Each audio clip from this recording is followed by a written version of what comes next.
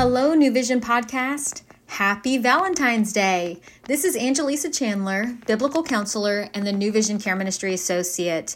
I am just getting all the holidays. How fun. Well, I hope that you're having a great Valentine's Day. I hope that you're just telling everyone that you love them and actually living out the great commandment to love God and love others today as just a reminder, as it is Valentine's Day. Anyways, I am so glad you are here today on the podcast, and I am going to continue on this journey of just sharing some of our favorite verses.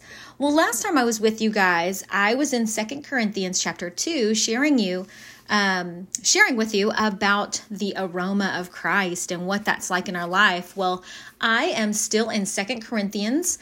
Like many of our staff members are saying, I really can't pick certain favorite verses because it depends on where I am in my life, on where God is speaking to me. And here lately, I've been in 2 Corinthians. So I'm going to share with you another verse in 2 Corinthians. It's really been speaking into my life over the past few months. And it is in chapter 12. So 2 Corinthians chapter 12 in verses 9 through 10, I am going to read these verses from the NIV. So here they are. But he said to me, my grace is sufficient for you, for my power is made perfect in weakness. Therefore, I will boast all the more gladly about my weaknesses so that Christ's power may rest on me. That is why, for Christ's sake, I delight in weakness, insults, in hardship, in persecutions, in difficulties. For when I am weak, then I am strong. This is just a great reminder, guys, about where we get our strength. Chapter 12 is an interesting story where Paul tells us about a really difficult time in his life. He talks about when he had a thorn in his flesh. So right there in chapter 12, starting in verse 1, he talks about how he had this infliction on him, this physical element that was really just bothering him, and other people were noticing it.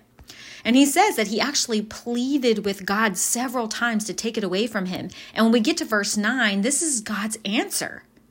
So interesting enough, God answers our questions.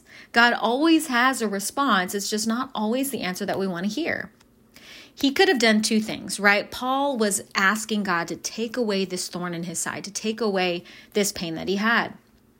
Well, he could relieve Paul's pain by just removing it, taking it away and letting him be pain-free, or he could strengthen the one that bears the load. He could strengthen Paul to be able to bear it. Well, guys, as we read, God chose the latter. So he chose to strengthen Paul underneath his suffering. Guys, what an example for us, because isn't it true that we all have weaknesses, right? Hello, we all have something that we feel is some of our weaknesses in life. And a lot of times we see that as just negative, a negative part of our life.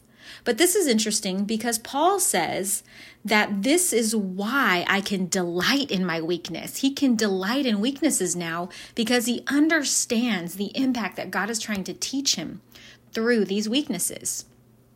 Matter of fact, it brings me to a story in Exodus that I really love. It's the story of Moses. And in Exodus chapters 3 and 4, it's literally the story about Moses meeting God in the burning bush. I love this story so much, guys, because Moses is literally me. I look at this story and we all think about Moses because we just incorporate just the whole story of Moses. We see him as this really strong, just super amazing leader that led the Israelites out of captivity into the promised land. But when we read chapters 3 and 4, we meet Moses, who is a very insecure guy, right? 2 chapters, he is arguing with the burning bush. I know that is just crazy that we see this story where Moses is literally arguing with God every time God tells him, like, hey, here's the answer. Moses always has something else to say. Yeah, but what if? Yeah, but what if, right? Over and over. He had a lot of insecurities about what God was leading him to.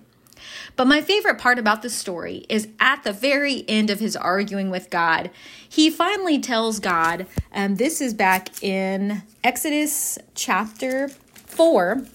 This is when he's actually telling God, hey, God, let me just tell you something about myself like God didn't already know. He says in chapter 10, Lord, I have never been eloquent, neither in the past, nor since you've spoken to your servant. I am slow of speech and tongue.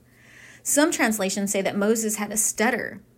Interesting enough, Moses, the guy that God had planned and actually ordained for him to be the spokesperson for all of Israel, had a speech impediment. Interesting, right? Well, this is what the Lord says to him in verse 11. The Lord said to him, who gave man his mouth? Who makes him deaf or mute?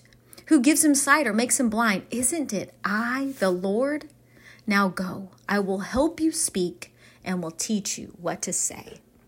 This is powerful, guys, because just like Paul, Moses had this affliction and he didn't know how to find strength in this weakness, but God lays it out. He said, who made you this way? Who allowed you to have the speech impediment? Moses, me. And this is why God said he wanted to do the speaking through Moses. Guys, I just think about this. What if Moses just had impeccable speech? Like he was just this awesome speaker, like everybody flocked to him to listen.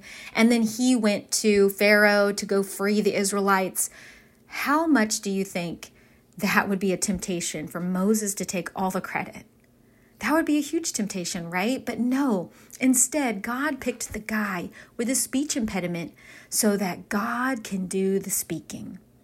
Guys, just like what Paul was experiencing in 2 Corinthians 12, he had this pain, and what did it do? It strengthened him because he was humble and allowed God to come under him, to give him strength through that. So in his weaknesses, he could be strong because it was God who was doing it through him, because in his own power, he couldn't do it.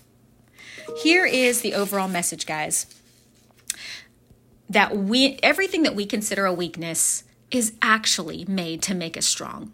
When we allow God to be our strength in these areas, he has something powerful he wants us to do in and through our weaknesses. For example, guys, I am not like a vocabulary genius. I definitely don't have this huge vocabulary. Sometimes I get a little insecure about that. I tell my friends and sometimes my family I speak teenagerese because I just have never really fell in love with these big words and vocabulary.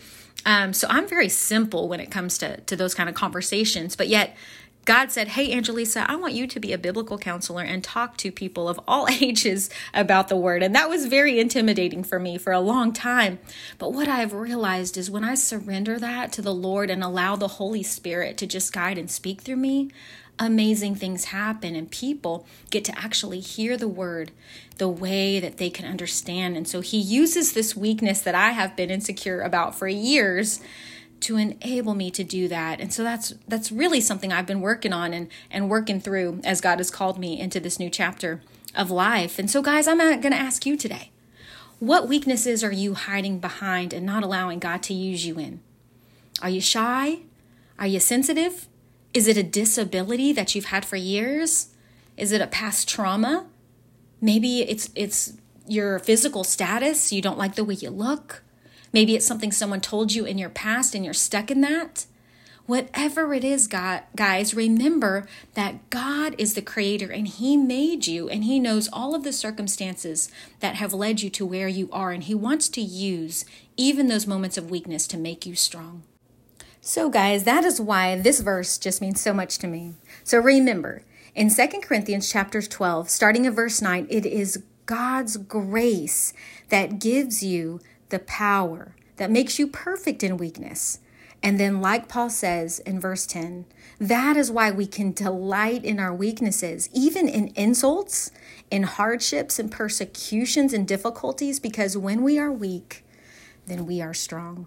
I hope this encourages you guys. Have a great Valentine's Day. Eat all the candy, do all the fun things, and we'll see you tomorrow on the podcast. Bye, guys.